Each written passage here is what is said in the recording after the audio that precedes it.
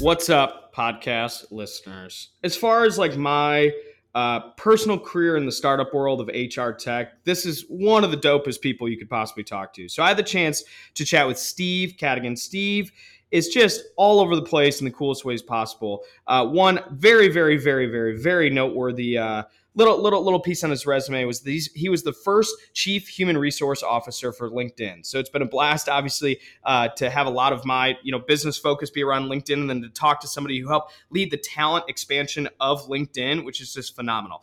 Steve comes alongside HR, helps build up talent organizations. He comes along and advises startups. He's all over TikTok. He's all over LinkedIn. And he's just providing some of the most entertaining, but also really, really, really fruitful content as well too. He's got a book coming out as well that you need to take a peek at.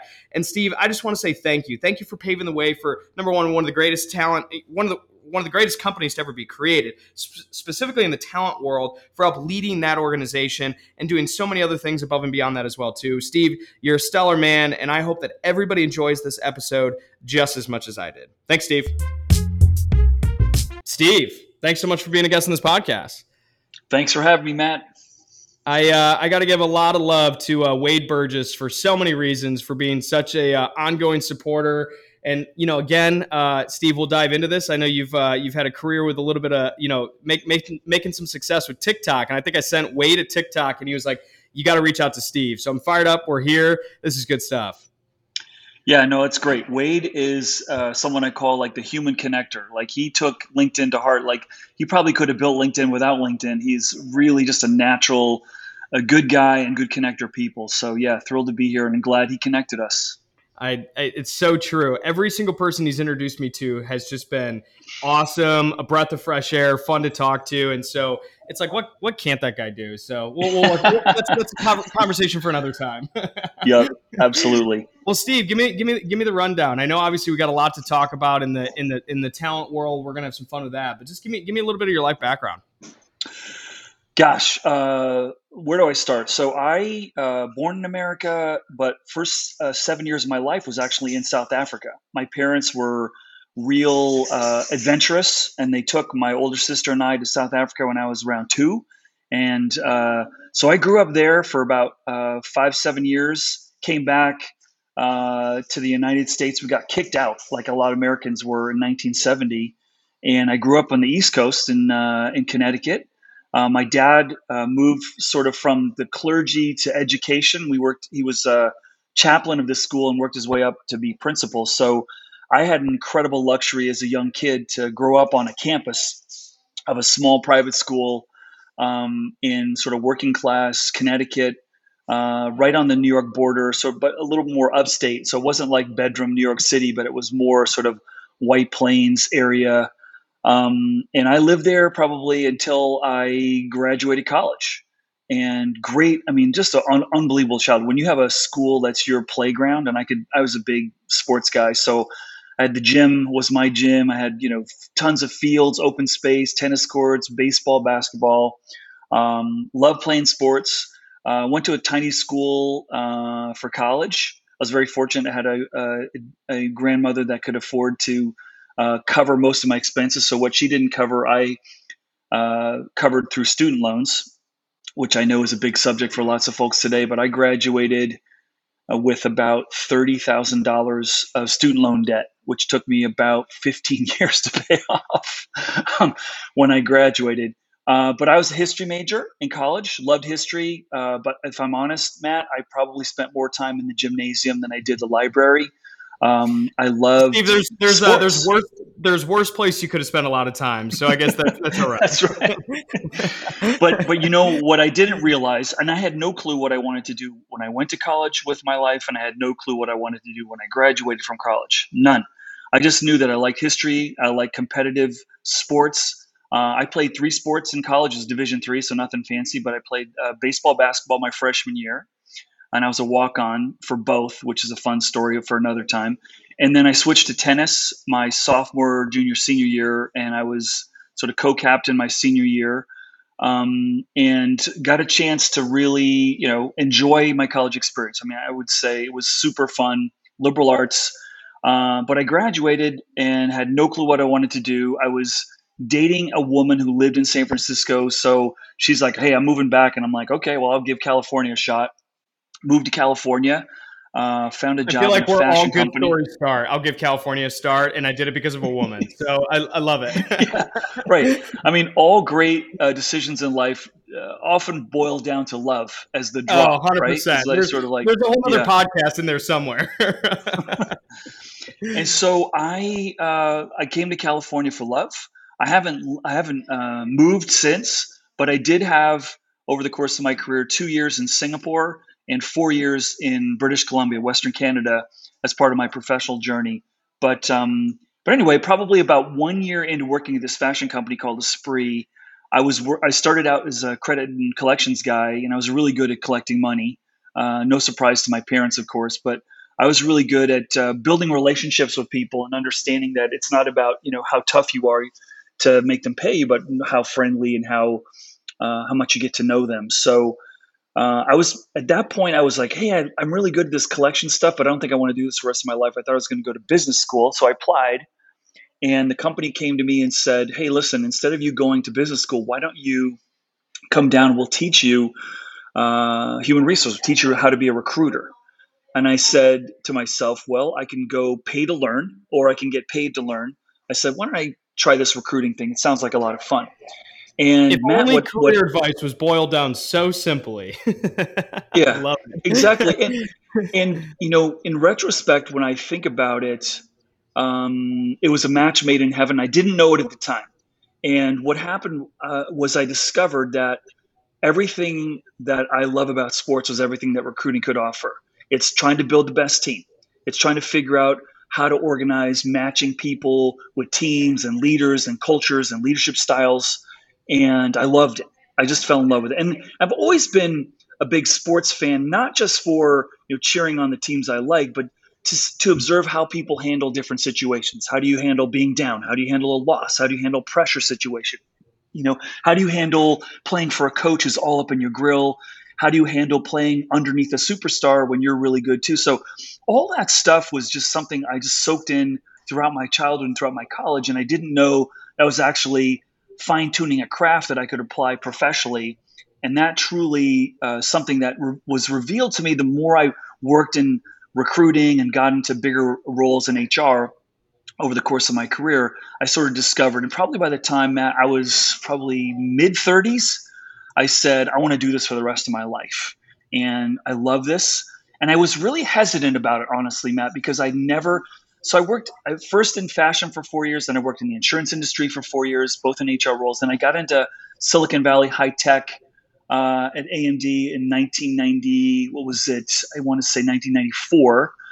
And so I've been working for about 8 or 9 years, and I fell in love with the high tech culture, like fast paced, making change quickly, making decisions on the fly, really dynamic leadership, trying new things we would never try in the insurance industry. And I just kind of fell in love with it. And that's when I said, I want to do this for the rest of my life.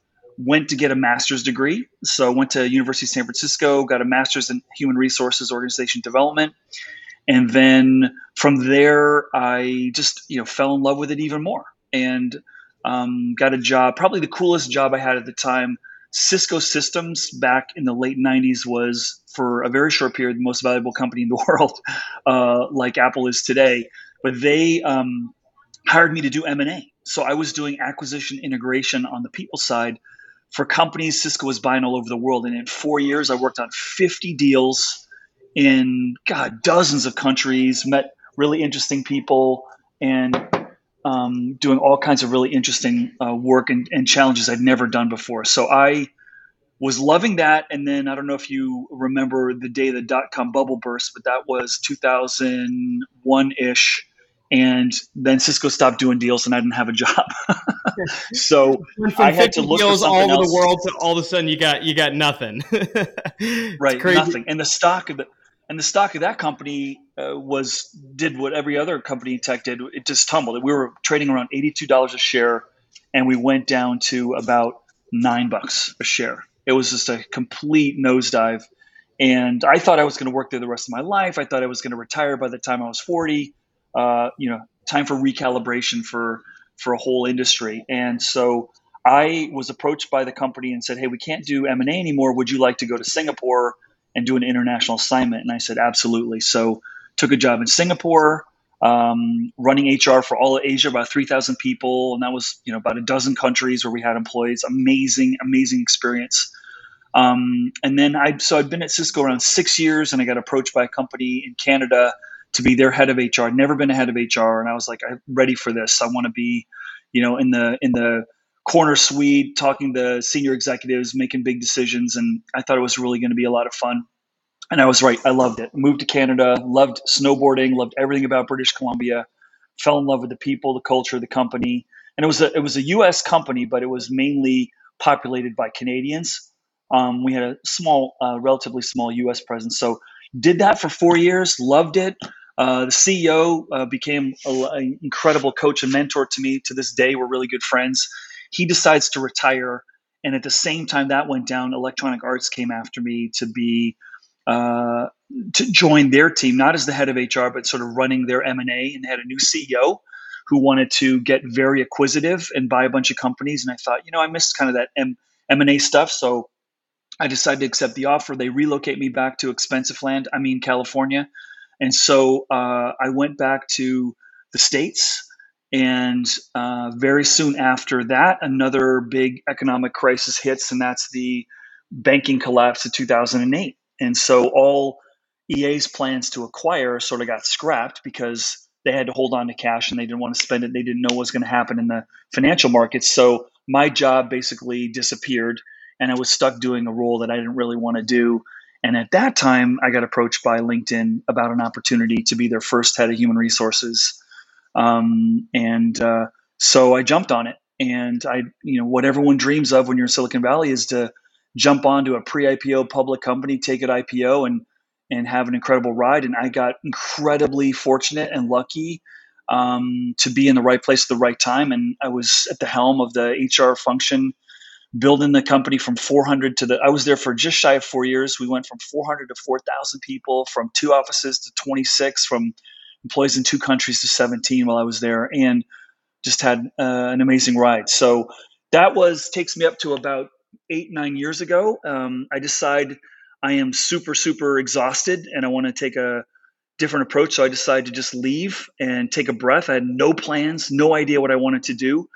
And after about 6 months of just hanging out with my kids and coaching their sports more than I usually was, and getting involved in the school district and volunteering, a whole bunch of people I used to work with started asking me for help with things around culture, things around organization strategy, hypergrowth. A lot of the early LinkedIn founders were reaching out to me on their next adventure saying, "Hey, would you come in and help us think this through?" And so over the course of the last 8-10 years, I've sort of built my own practice, advising, coaching, becoming a board member, writing, publishing, speaking. And that's kind of the portfolio that I've built for myself today, and how I spend my time. So yeah, there it is. I first off, we're gonna have 5 or 10 different podcasts we're gonna have to run through for all of this. I mean, first off, it's what an amazing story. So a couple things early timeline. I need to probe just out of curiosity. So the South Africa jump from your parents, was that a vacation jump? Was it like a missional type thing? What was the sort of 2 parents that decided to arbitrarily uproot everything and go move? It sounds like the reason why I asked that is I've got a sister and a brother-in-law who are missionaries, and I'm literally waiting for them to go do it. So I wouldn't be surprised if that's kind of the background, but I'd just be curious what the tie is to that. So imagine it's the 60s. Okay, I was born in 63, so it's the 60s. My parents were extremely active in civil rights. And what my dad found was a classmate from divinity school was South African, had a parish in South Africa, and he worked a deal because my parents wanted to go to South Africa. They wanted to see the world and taste it and take a bite out of life. And so he worked a deal with his divinity classmate to switch roles for a year. And we were living in St. Louis, Missouri at the time. And so they just said, let's just switch for a year. And my parents were so smitten by the adventure that they decided to extend it. And heck, I might have been still living there today had it not been for us being sort of expelled from the country after being there for about 4 years. But yeah, that was the draw for them. And it's funny because this morning I was reading some old articles that were written about my dad. When he left, there were protests in the airport in Johannesburg of people protesting my dad and a bunch of other clergy. And as a 7-year-old, you're like, why are these people protesting and what's going on? And noticing, it's very impressionable for me as a kid to see difference and to notice difference as a 7-year-old, and have conversations with your parents like, why were we kicked out and what was going on, and why didn't the government let us stay, and why do I have to go to a new country? And I was teased mercilessly by the fellow first graders when I started school in the U.S. because I had a very strong South African accent, and my parents jokingly tell me today that my older sister and I would stay up late at night crying because we're getting teased, but also practicing American so that we would fit in. Yeah, which was the moment like you come out of like the teasing phase, which obviously that's not, obviously that's tough childhood moments, but the moment you come out of it, you realize like, holy shit, accents are awesome. Like there's moments that I'm sure. Yeah. Anyways, I love hearing different people's accents. Yeah. So what a change that is. Yeah. But, no, I love that. I know it's true. It's true. And you think about your childhood. What do you try to do when you're a kid? You try to fit in. What do you do when you're a teenager? Well, you try to differentiate yourself and you try to stand out. At that point, I definitely wanted to fit in. And I do think, professionally speaking, Matt, I think that had a hand in sort of, my desire to sort of fit in and kind of study my new world, like really, really significantly. I think it impacted me to a point where it helped me professionally years later, wherever I'm in a new environment, a new team, a new organization, I'm a very, very, big, quick student of what's going on. How's this working? How's the system work? And so forth. And I think the groundwork for that was probably that experience coming back to the U.S. as a young kid, I totally can see. And, hearing you talk about how when you guys were getting ready to leave South Africa, there was people protesting, your dad or, the broader group of people. And then all of a sudden starting to ask those questions, why? And then all of a sudden getting moved into an environment where you are being teased, the thought process, yes, obviously there's a ton of challenges and hardship with that, but also it taught you, how do you live and interact with people that are different than you, which then fast forward to being the first, chief human resource officer at LinkedIn makes so much sense of why you were so talented at that. Obviously starting from a little bit of a hardship position, but it makes sense why you're so good at what you are. Well, it does feed into, as you just said, fast forward. The biggest skill today, I think that's in demand is adaptability, right? Yep. And I've been telling, my kids this for years. Like, you need to go to school in a country that doesn't speak English. You need to know what it's like to be in a different culture, a different place where they see the world differently. I mean, one of the experiences I also had being in Asia was being in Singapore when the U.S. not invaded, but they went to war with Iraq in Kuwait, because Kuwait was being invaded by Iraq. So we went in there, and I'm in Singapore. And to the north of Singapore is Malaysia, and at the time, and probably still today, not very friendly towards the U.S. And to the west and the south is Indonesia, which, by the way, has about the same population as the United States. A lot of people don't realize that, and they really don't like Americans. So I'm working in this tiny little island, Singapore, getting text messages every day saying, at all times, remember where the embassy is. And hey, by the way, this weekend, don't go to that American restaurant because there's been a bomb threat. Wow. Seeing your country through the eyes of someone else, very, very healthy to inform. Like, a lot of people have never left this country and never seen your country through the eyes of another country, is missing an incredible opportunity to sort of like have your head explode, if you will, in a certain way. And that was really, eye-opening for me. It was eye-opening to hear things like in Singapore, I would say, like, when you say Asian, like, who are you referring to? They said, well, we're not referring to Chinese. Chinese are Chinese. But in Singapore, when they say Asian, they also mean people that we call Indians from India, right? So it just like everyone's language, frame of reference, like so dramatically different. And play that forward. When I was on the executive team at LinkedIn, and we were growing like crazy. I was the only executive, believe it or not, of 13 who lived and worked in another country. And Wow. that led me to have to get into a lot of arguments and battles and challenges because they would want to do things in a certain country. I'm like, no, no, no, no. That's not how we cannot do that in Australia. No, no, no. We cannot do that in France. Like, you don't understand. That doesn't translate.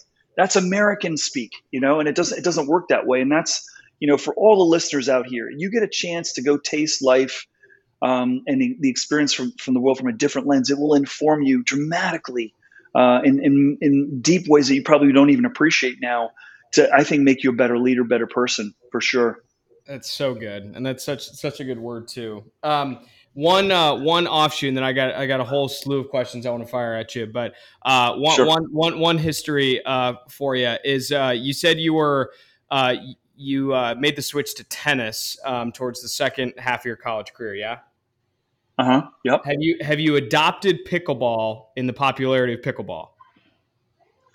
Absolutely not. I swear, I look at that the way a baseball player looks at softball. It's like, I'm not playing softball. That's like, I'm not stepping down to that. I'm not giving in.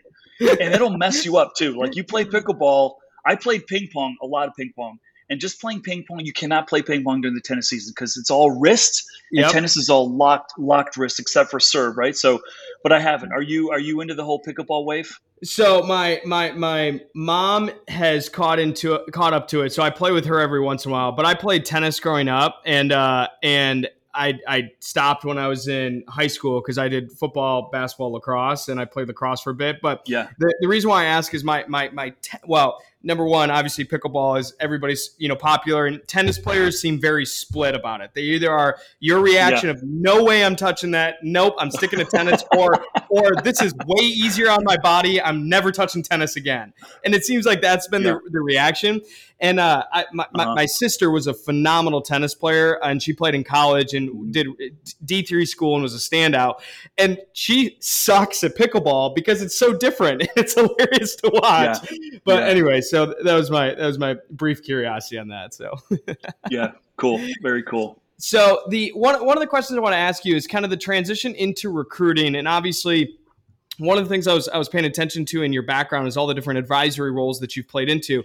Would you say that your mind defaults towards looking at an individual from a recruiting lens, a leader's lens, a human resource lens, and saying, I spend more time thinking how that person can evolve into a role? Or would you say that you spend a lot of time thinking about, I look at somebody and I think, man, I should put them on this team or that team? Like, would you say that it's sort of fostering where people are at, or imagining where somebody could be? Where would your mind sort of default toward? Matt, that is a great question. That is a really good question. And I'll tell you, my thinking's definitely evolved. I used to think more the latter, like, oh, I can plug them in over here.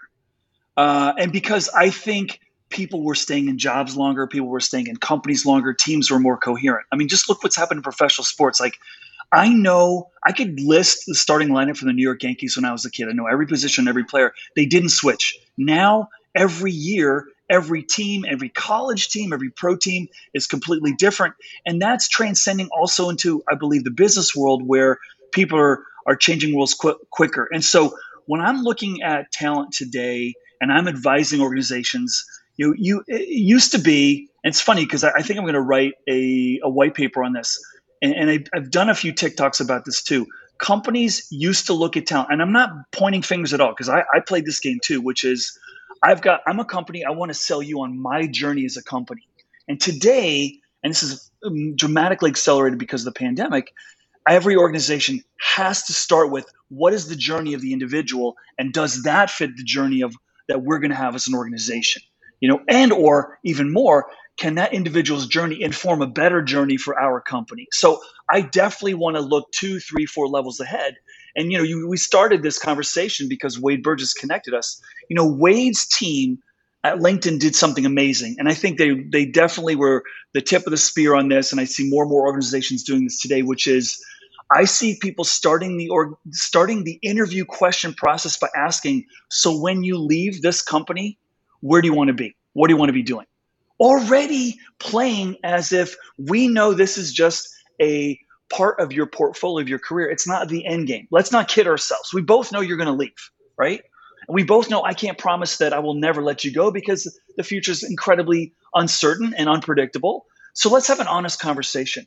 Where do you think you want to go, and what can I do while you're here to inform and prepare you and better you so that when you leave, you're stronger, better, and you're more excited because you're heading towards something that you want to do. And if you don't know what you want to do, what can I do while you're here to help surface new ideas and new areas that you might want to head towards in the future? So it's definitely more the former of what you mentioned, Matt, which is, where could this person go? And also helping people, there's so many choices people can, pursue career paths. There's so many different things they can do because we're so much more aware. And LinkedIn's partly to take credit for that we can show you that with a history degree, you can go into human resources. Whereas like when I was in college, like history degree, like, hey, do you want to teach? No. Do you want to be a historian? No. Well, then why'd you major in history? Like, so now I can see like, hey, there's 700 career paths a history major can take. You follow me? So I think it's really, we're in a world where people are, have the opportunity and the blessing of more choice and more options. And so let's be real about that, I think, and let's have a more honest conversation and try to help people, navigate this, huge world of choice when it comes to careers. I love that, and I want to double click on the last bit of what you just of what you just asked. So you're obviously very active on TikTok, which is awesome. And my hypothesis, and please correct me if I'm wrong, the audience that may absorb that may be a little bit on the younger side of people. On the and please give me pushback on that, but that'd be my guess. And the reason why I bring that up is that, to your point of people have so many different options. Do you see it at all in the talent landscape, in the just career path landscape, that's almost crippling to people, that they have almost too many choices? Because real quick, but my thought would be people entering into the workforce or people currently in jobs are almost crippled with comparison of all these different cool things that they could go do, but they have no idea where to start because it's so many different options. Am I blowing wind, sort of thing? Yeah, you're 100%. No, you're 100% right. And I completely agree with you. And I actually think it's worse than crippling. Not only do we have, like, you ask any salesperson, is it easier to sell a customer when there are 3 choices or when there's 50? And every salesperson will say when there's 3. And the same thing applies to careers. And I look at it like the analogy I like to make is Netflix. Okay, how many Friday nights, or during the pandemic, how many every nights did you go onto Netflix and say, what should I choose? And an hour later, you've been watching about 45 previews. Okay, you never chose a movie. You just watched a bunch of previews. I'm not sure I like that. I'm not sure I'm not in the mood for that. Or maybe that, no, this is a horror movie. I want a kind of an action adventure. Oh no, my wife wants, something more, more drama oriented. Like you don't make a decision. And that's what I feel like we are faced today. And it's amplified by the fact that we have social media where all these people are saying, oh, I love it over here. Oh, we've got this great pay. We've got this great perk. We've got this great benefit, or we got this great celebration, or this free food, or this, all this stuff. So more what you don't have today than what you do have. And you're worried about making the wrong choice, or someone else has made a better choice and their career arc is maybe accelerating where yours was. And when we didn't know that before, it didn't stress us out. But now we sort of know more. And I don't think we have absorbed the impact of what that really means. I don't. I deal with CEOs all the time. I say, what's your biggest problem today? Can't find the best talent and can't keep the best talent. And I said, well, why can't you keep the talent? And I said, because they're millennial, Gen Z, short attention span, career sugar high, shopping for a promotion. And they go, you mean your children that you raised with the values that you raised, those kids, those are the people you're concerned about? And then the second thing I say is, you can't tell me, Mrs. or Mr. Executive, that 40 years ago, if you had as much choice as they did, that you'd be in the same company 40 years later. It's just not true. There's just a different pool of opportunity that they're seeing. And we haven't really digested what that means yet. But let me put another point out there, because it is, in a way, we use these words crippling, it's arresting, and then we throw on top, oh my God, the robots are coming, your job's hosed, AI is going to take over everything you do. cases of anxiety, depression, stress are rising around the world, all over the place. We have our first unicorn in the anxiety economy, and that's called the Calm app. It's worth over $1 million or $1 billion of valuation. But we have all this stuff going on, and I think we have to step back and say, we don't really know how this is going to play out. And the other really interesting bit of feedback, so I was giving a talk to University of San Francisco. I was asked to give a graduation talk a couple of years ago. And after the graduation talk, one of the professors comes up to me, and I painted a really messy picture. People are leaving jobs faster. People are disengaged more than ever before. People are, job satisfaction's down. And the professor says, "Hey, Steve, can you answer this one question for me?" I said, "Sure." What is it? He goes, "Why is it then that U.S. companies are more profitable?" And I was like, whoa, that is real. Is it true? I go, "Show me the data." And he did. He showed me data. It's like over the last 10 years in this messy world of work where people are changing jobs faster, where people are more actively disengaged. And since we've been publishing engagement scores by Gallup since the year 2000, we have companies that are more profitable. So it makes me go back and say, maybe we have overestimated the value of long retention. Maybe we've overestimated the value of people staying in one place a long time. Maybe we've underappreciated people moving and changing and bringing new experiences and seeing problems from a different perspective. Maybe we've undervalued that. You see what I'm saying? And so it's kind of interesting. Yes, it's a little bit crazy. Yes, people are moving around and making changes faster than ever before. And yet, look at the economy. Look at the success of a lot of organizations. Pre-pandemic, and hopefully we can say we're post-pandemic at some point in the next year or two, but they're still incredibly successful. You look at Tesla, okay? Tesla, great example. Here's a company that is the most valuable company in the automobile industry by a country mile, worth more than Ford, Toyota, and Honda combined, okay? Tesla. Now, they haven't been around as long. They're not making as much profit. They're not selling as many cars, but they're 5 times more valuable than all those companies combined. Why? And oh, by the way, their employee population stays on average 2.3 years, okay? That's their median tenure. Half the company stays less than 2.3 years, and they're by a country mile more valuable than every other automobile company. Why is that? Because the investors are betting that they can change and develop, and they're more agile, and they can innovate better than people who've been doing something a long time. So that gives me hope, Matt, when I think about the future. Yeah, it is kind of messy, and things are changing really quickly.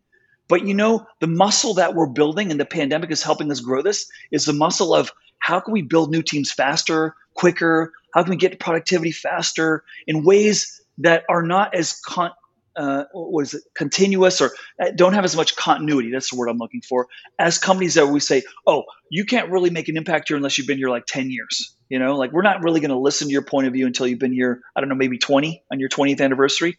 No one's sticking around 5 or 10 years, anymore. So it's an interesting world of work right now, feeding right into, all the folks who are listening in or in the world of talent. I mean, it's a different world, and we got to start retraining our brains, I firmly believe, from the, hey, people got to stay here a long time, to, you know what? They're probably not. This is one truth.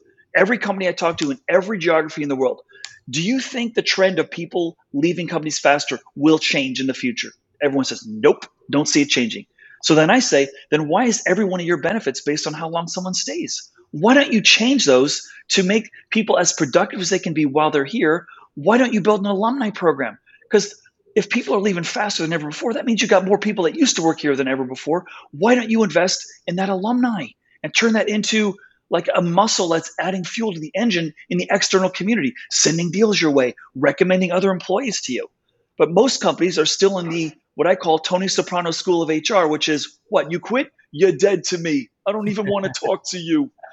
And, it's just it's so short-sighted. You know what I'm saying, Matt?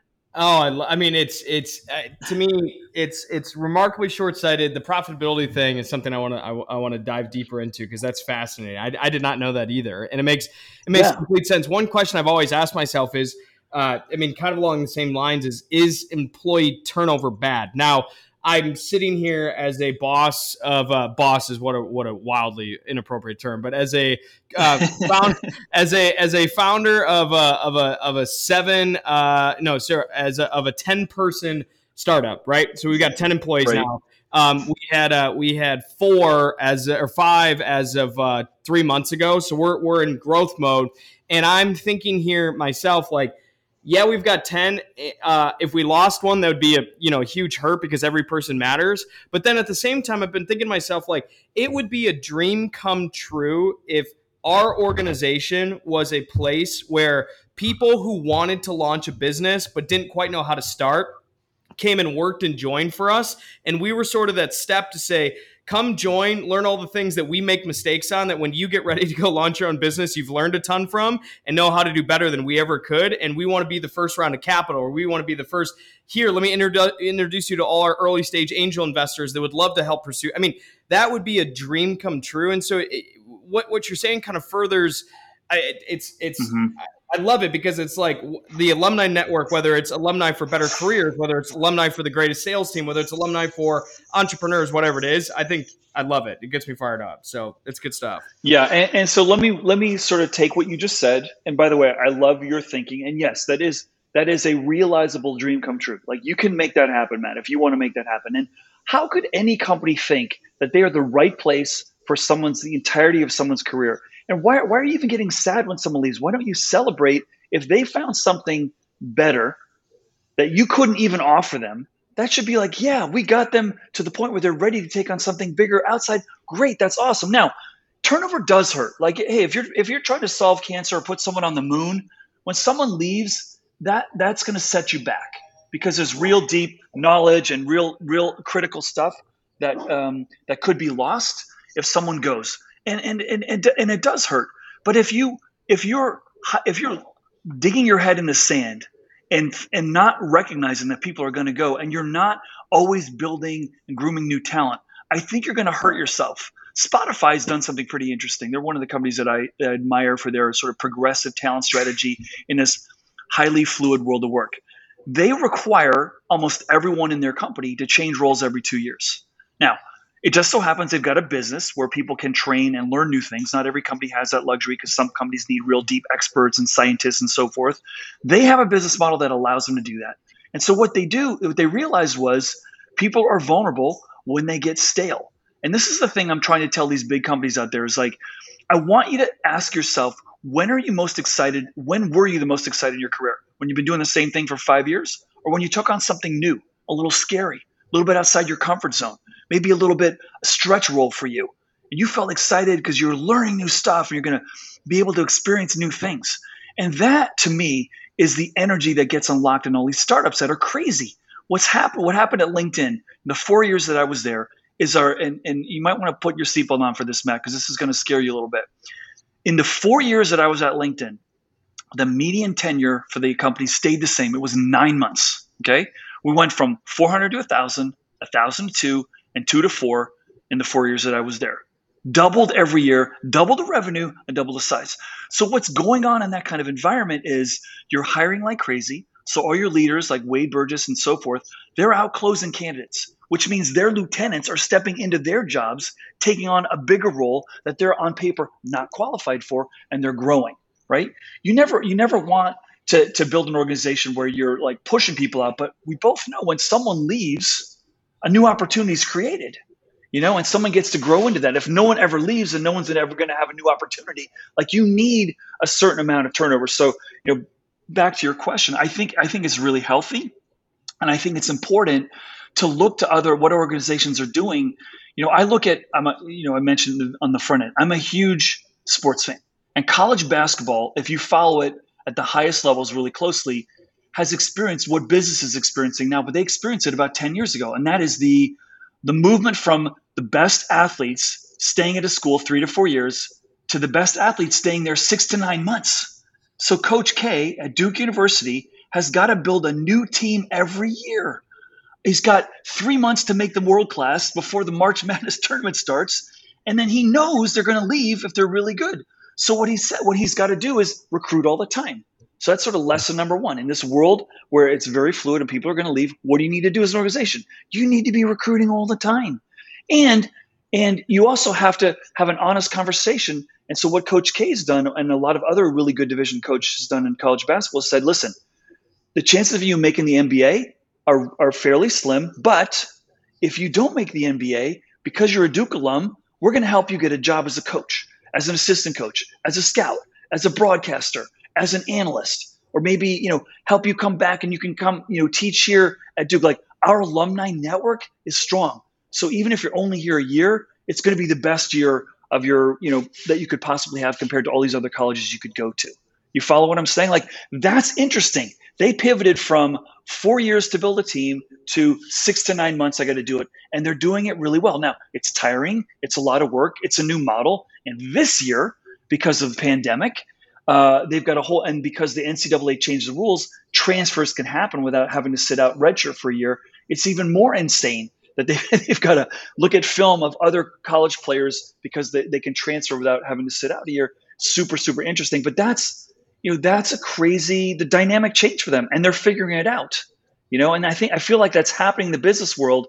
And the sooner an organization says, hey, it's a new model, we got to adjust to that, I think the more they're going to be able to be creative and find ways to be successful in that world.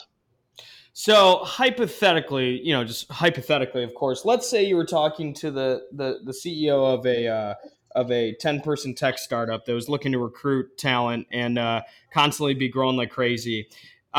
Would it be fair to say that, again, hypothetically, of course, no assumptions, Steve, no assumptions. Yeah.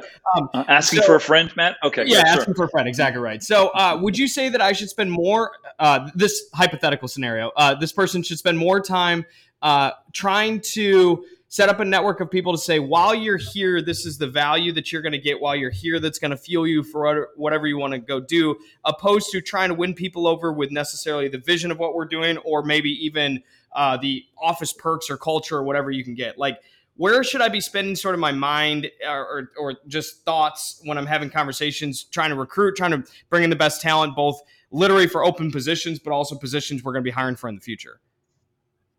So here's how I would look at it. I would say it's a little bit of all the above, but it's never about the perks and it's never about the money. And I know that's easy for me to say, but here's how I would say it. I would frame it, go back to what I said earlier, which is today, as a leader of a small organization, you need to be real clear on who you are as a business, who's right for your company, who's not right for your company, what profile is going to thrive, and what profile is not right for you.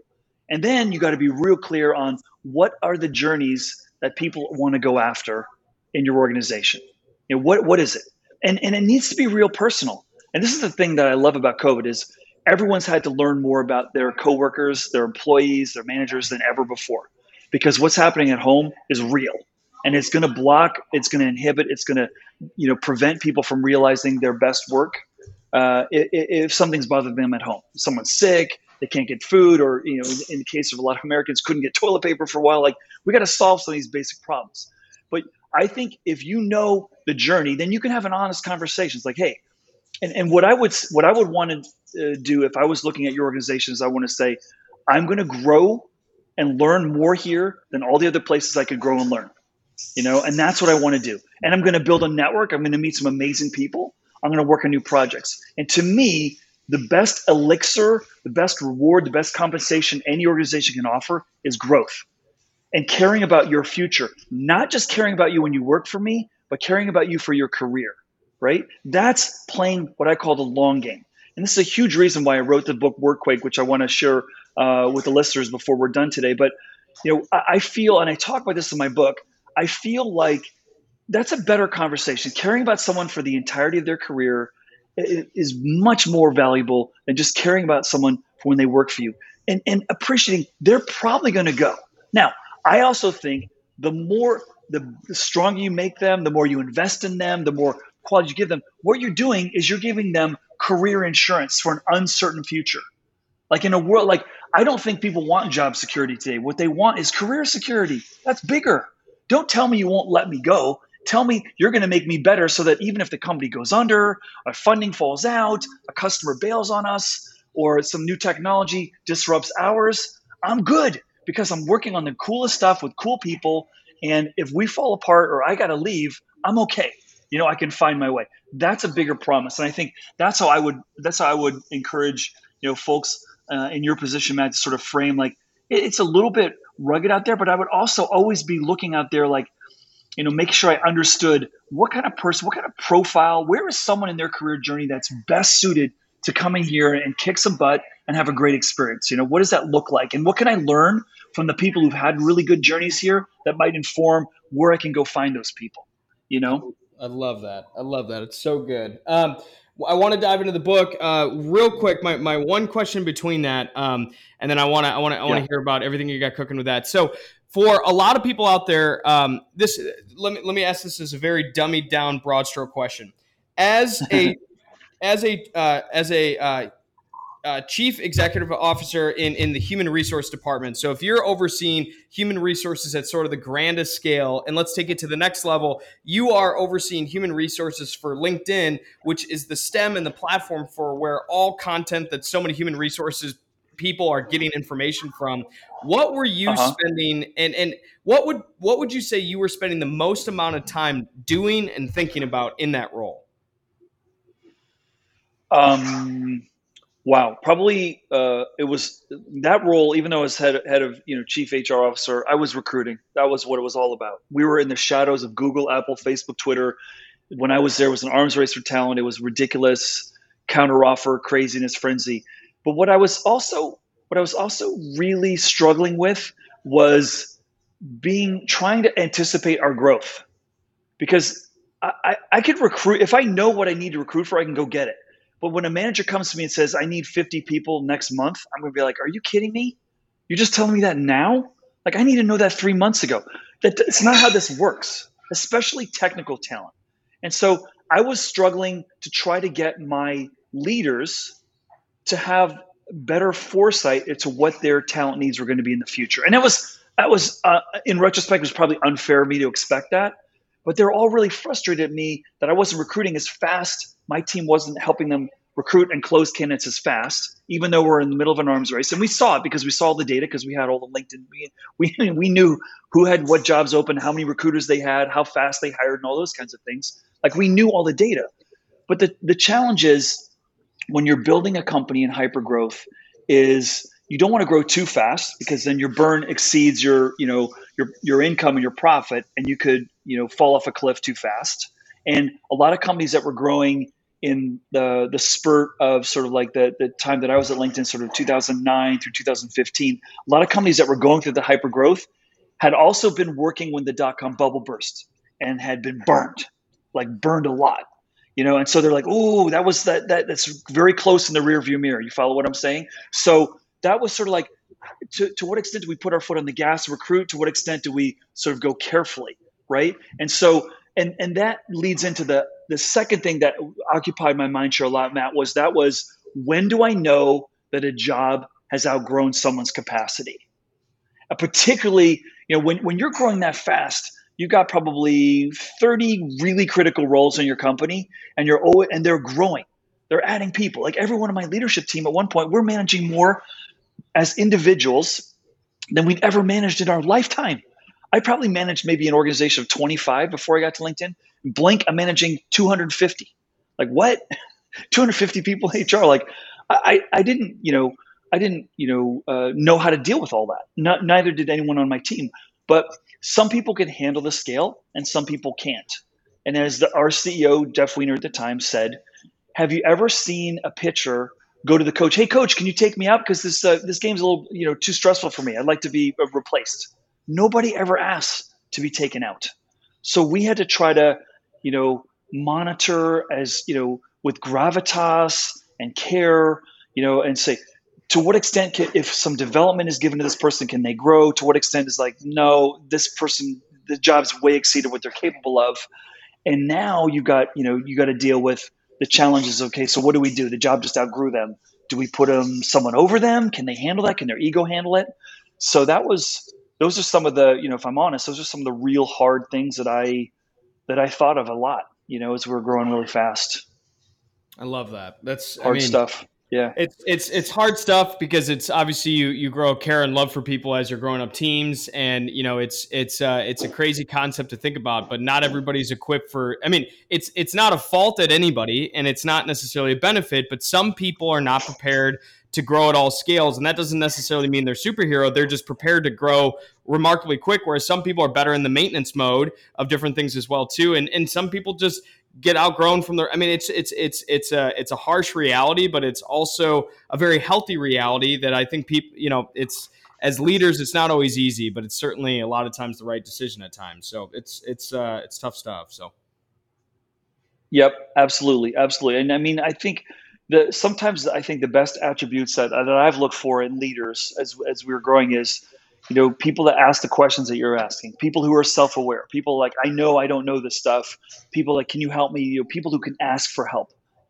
Those are the people that you want. The people that's like, no, no, no, I got it. I know this. What do you mean you know that? You've never done it before. Oh yeah, I know how to do that. Really? How do you like?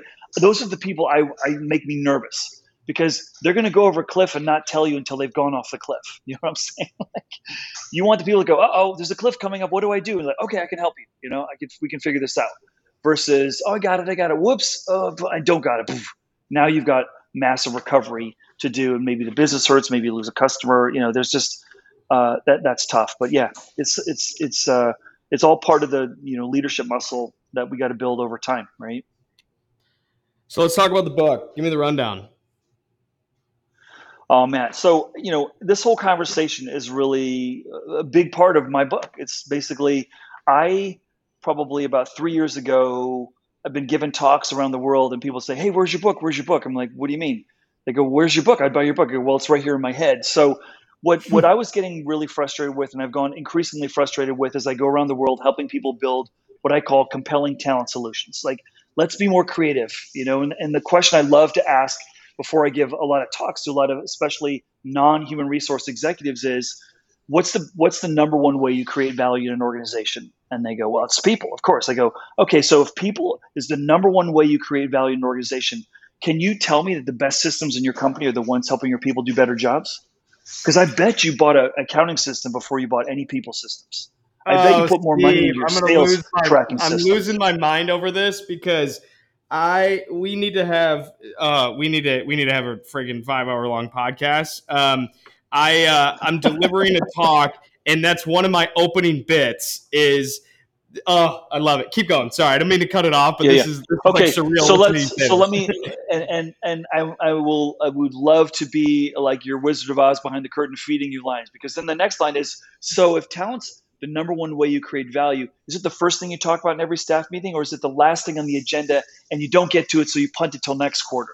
The succession planning, yeah, really important. Oh yeah, people are number one, except we never really talk about it. Is the first thing when you meet as a company, is it the first thing that you talk about when you're together as an organization? Is it the number one operating priority, or is it sales, new product, engineering, M&A strategy? No, that's usually what most people do. So, is it any wonder why people are frustrated with HR, why they're frustrated with recruiting? Because they say it, but they don't really invest in it and they don't put the time into it, if that makes any sense. But anyway, this is sort of what fueled me to write this book. Was I am so tired of reading how the marketing of the future work is so dismal. It's like your job's going away, robots are coming, everyone's stressed out, everyone's disengaged. I'm like, no, the future work is really dynamic, but we need to think about it differently. So what I tried to build was a template for professionals to think of their careers differently through the future work model that I think is inspiring, and then also helping organizations craft with dozens and dozens of examples and stories of people doing really innovative things, like the Spotify example I gave you, like Duke basketball, or like, college basketball I gave you, like, or there's another example I give where, there's a whole industry that's built around the model, come here and then please leave. And the better the job you get, the better we look. And that's consulting. If you go to EY, Deloitte, Accenture, Bain, McKinsey, all those companies are built so that you only work there 3 to 5 years. And when you leave, the better the job you get, the easier it is to recruit new grads for them. Because look, you were here, you got a better job, and then they go back to college and go, hey, look, Matt was here, he crushed, and then he got a job over there at, fill in the blank, cool, hot new company. And so that's their model. And so what I try to do with Workquake is say, listen, COVID-19 has given us the best opportunity to rebuild a better model work that's more inspiring, that's not soul-sucking, soul-crushing, it's not devastating. But we got to ask ourselves, is keeping people a long time really the right goal? Maybe our goal should be, instead of keeping people a long time, our goal should be, let's create the best experiences for people while they're here, however long that is. And we know they're not going to be here as long tomorrow as they were yesterday. So let's build a better ramp for people so they can onboard quicker, make a bigger impact faster. Let's get closer to university so we can get better interns, so we can just cycle new people in here faster. Let's understand how we can build a new model that's more satisfying. And I started this book out of an example of when I quit electronic arts. It's the story that's sort of my introduction of Workquake, which is essentially, I was electronic arts. My job was basically cut in half because of the economic crisis. It wasn't electronic arts' fault. It wasn't my fault, but my job was half as interesting. So I entertained a new opportunity. I decided I'm going to go interview at LinkedIn. I get the job. And I'd only been at electronic arts for like a year and a half. And my boss is like all devastated, but she was also excited for me. But she was going to get beaten up by her boss, the CEO, because I shouldn't have left as a key employee. I shouldn't have left before my, I don't know what, 3 to 5 year window. And so I was like, why are we living this false dance for career expectations where I'm going to leave. I know I'm going to leave. I'm not going to stay, and you're not going to promise that you're going to keep me here. So why are we having that conversation? Why don't we have a different one? And it was that whole experience of like, why aren't they celebrating that I just got like a dream come true job at LinkedIn? And why am I made to feel like crap? You know what I'm saying? So I was like, and that really got under my craw for probably a couple of years, to the point where it's like, hey, I got to write this down because this is a different model of work and we need to be more honest about it. And so if if this conversation, I guess I would say to listeners, the conversation you and I have it's like littered with Workquake stuff. If this is interesting to you, my book, I think, is going to be just compellingly interesting, I hope, for folks, if this is interesting stuff. Yeah.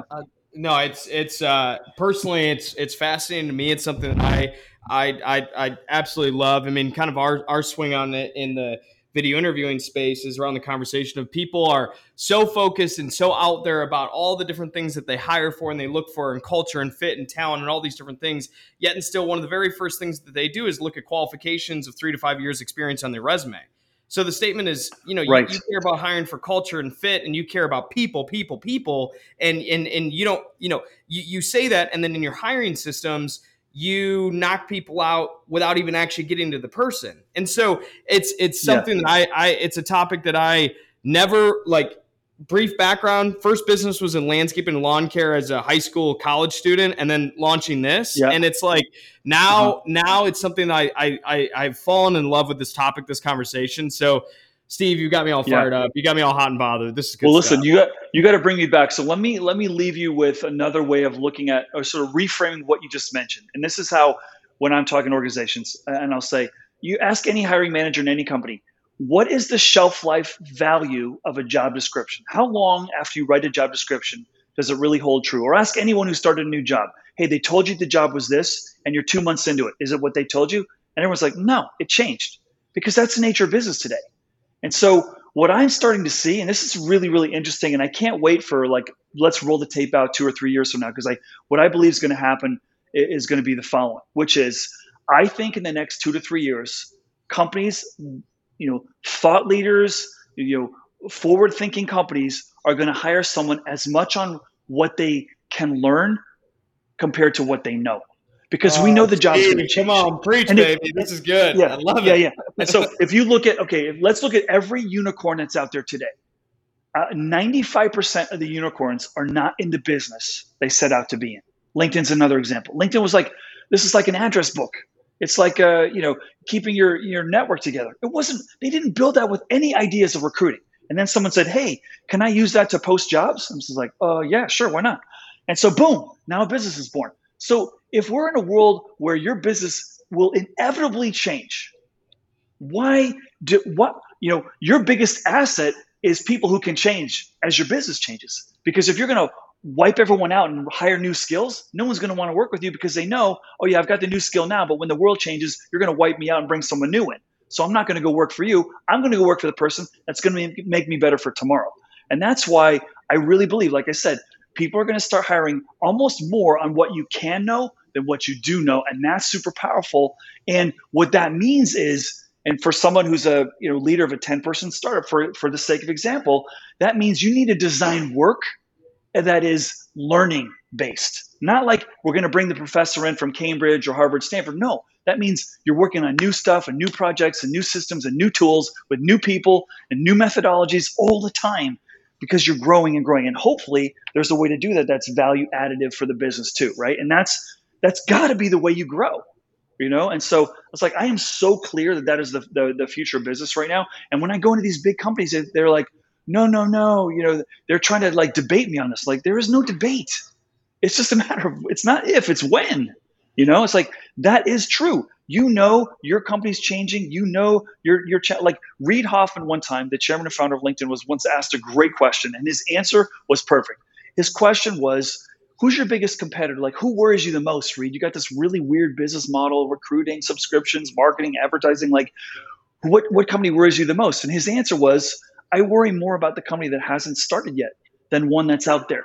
A company that could come out of nowhere and change the paradigm and making my business value proposition obsolete. Now that's like, whoa, like that's true. Here's one of the leading angel investors on the planet, and that's how he sees the world. So how do you survive that world? You got to have people that can always learn and pivot and change with you, right? And that's why Spotify does what they do. And that's why, Chipotle, here's another one. Here's a restaurant organization whose career paths, they know people are not going to work at Chipotle the rest of their lives. They know that. They're like, hey, we are a transition stopping point for you to get from somewhere point A to point B, and while you're going to school or whatever. So we're going to invest in your learning, whatever you want to do. We're going to give it to you for free. You only have to work here like a couple days, and then we're going to start paying you. And if it's English as a second language, we're going to put your whole family through ESL training. And that's progressive. That's like they know that the more they give, they may not keep people longer, but the better people are going to go there because the people that want to grow and invest in themselves for the future. And they say, we want to help people on their career journey. And we know it's not going to be here long term, but we're okay with that, and that's super mature. That's super mature. And I think that's way more and more organizations are going to have to play, like it or not, It's so good. And I love Reid Hoffman's answer on that. Is like it's less about who I'm competing with now. It's about who's coming in the future as well too. I mean, you think about that's been something that take the horror of what COVID, the last year of the pandemic was, and the negatives of it. What's changed is the rapid pace at which people are evolving and changing, and also that kind of all the rules went out the window of how we do things, and so that just even furthers that as well too. So that's it's so good. I know. Steve, my favorite question on the planet, and I'm going to ask this in a kind of a two-part way. My favorite question on the planet is what gets you out of bed in the morning. Okay. And the other swing I want you to add on that as well is what sort of influence do you want to leave, or the legacy that if you had the choice to pick the legacy that you left, what would you want it to be? Okay. So go back to the first one. So what gets me out of bed in the morning? Yes. Is that the one, or what keeps me in bed in the morning? Trust me, I've had a couple sleep-in days during COVID, so I can get with that. But what gets you out of bed in the morning? I would have to say just that I have just an unbelievable portfolio of new experiences, interesting people, interesting projects that I just can't wait to get working on. And right now, like if you ask me like today, my book ships on August 3rd, and I just can't wait to have this unlock the opportunity for me to have more conversations like we're having right now, Matt, which is just share more hope, share more, nudge people a little bit, provoke people a little bit. Like, hey, the data is not showing that people are staying very long. Like, why are you still believing that? Like that sort of makes me feel alive, I guess is another way of saying it. Like I had a mentor once help me figure out like what I should do with my life when I left LinkedIn. I was like, what should I do? I don't know what I should do. He's like, well, what makes you feel most alive? I go, what do you mean most alive? He goes, what do you do? What are you doing when the hair stands up on your arms? Like, what are you doing? I was like, okay. It's when I'm teaching. Like, that's really what I love to do. And I feel so fortunate to be able to do that and have a family that, allows me to do all that stuff. And just, so it's probably all those things combined. I love that. I love that. And the last piece of that is if you had a choice to sort of leave the legacy that you would love to leave, what would that be? Gosh, I guess for me, the legacy would be, always that people are always asking questions and always being so curious. Just always be curious.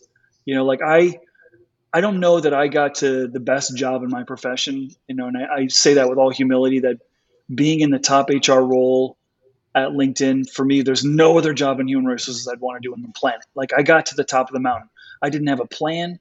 I didn't have, the best pedigree in the world. Like, I didn't, like I said, I wasn't spending hours and hours in the library, but I was always curious about people and trying to help other people get to where they wanted to get. And I think that really, really served me well, because my network is, has always helped pull me, as much as I've pushed. I think my network's always helped pull me, so that an opportunity like that sort of landed in my lap, sort of out of the blue. I hope that, the other, on the professional side, I think great leadership should be measured by how great did the people that work for you do in their careers. And when I look at the people that have worked for me that are doing really great things right now, like, just, it makes me super proud. And I hope that I can continue to do that for the people that I coach and mentor and so forth today. That's so good. I love it. I love it. I love it.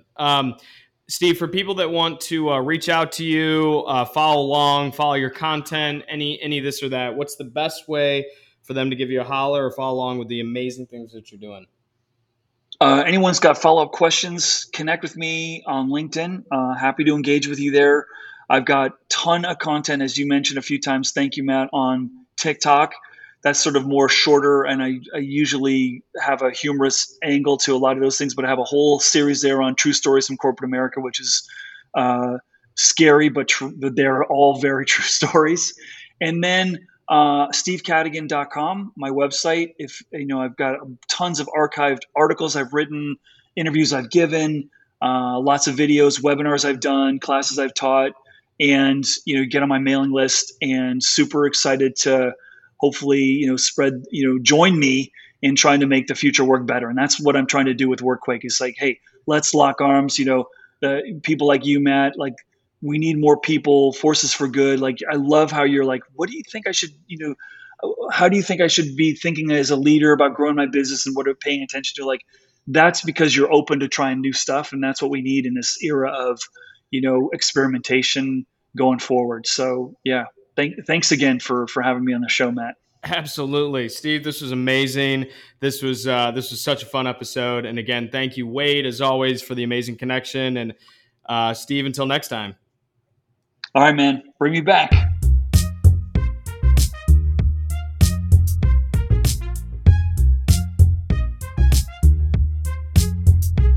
You just listened to an amazing episode on the Matt Baxter Show.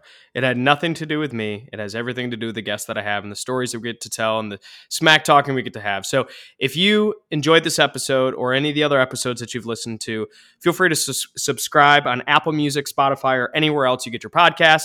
Check us out at themattbaxtershow.com. You can also follow me on Instagram at Matt C. Baxter, Twitter, or Facebook as well, too. I'd love to hear from you, whether it's through an email on the website or whether it's through any of the social platforms. I do my best to get back to people as soon as I can.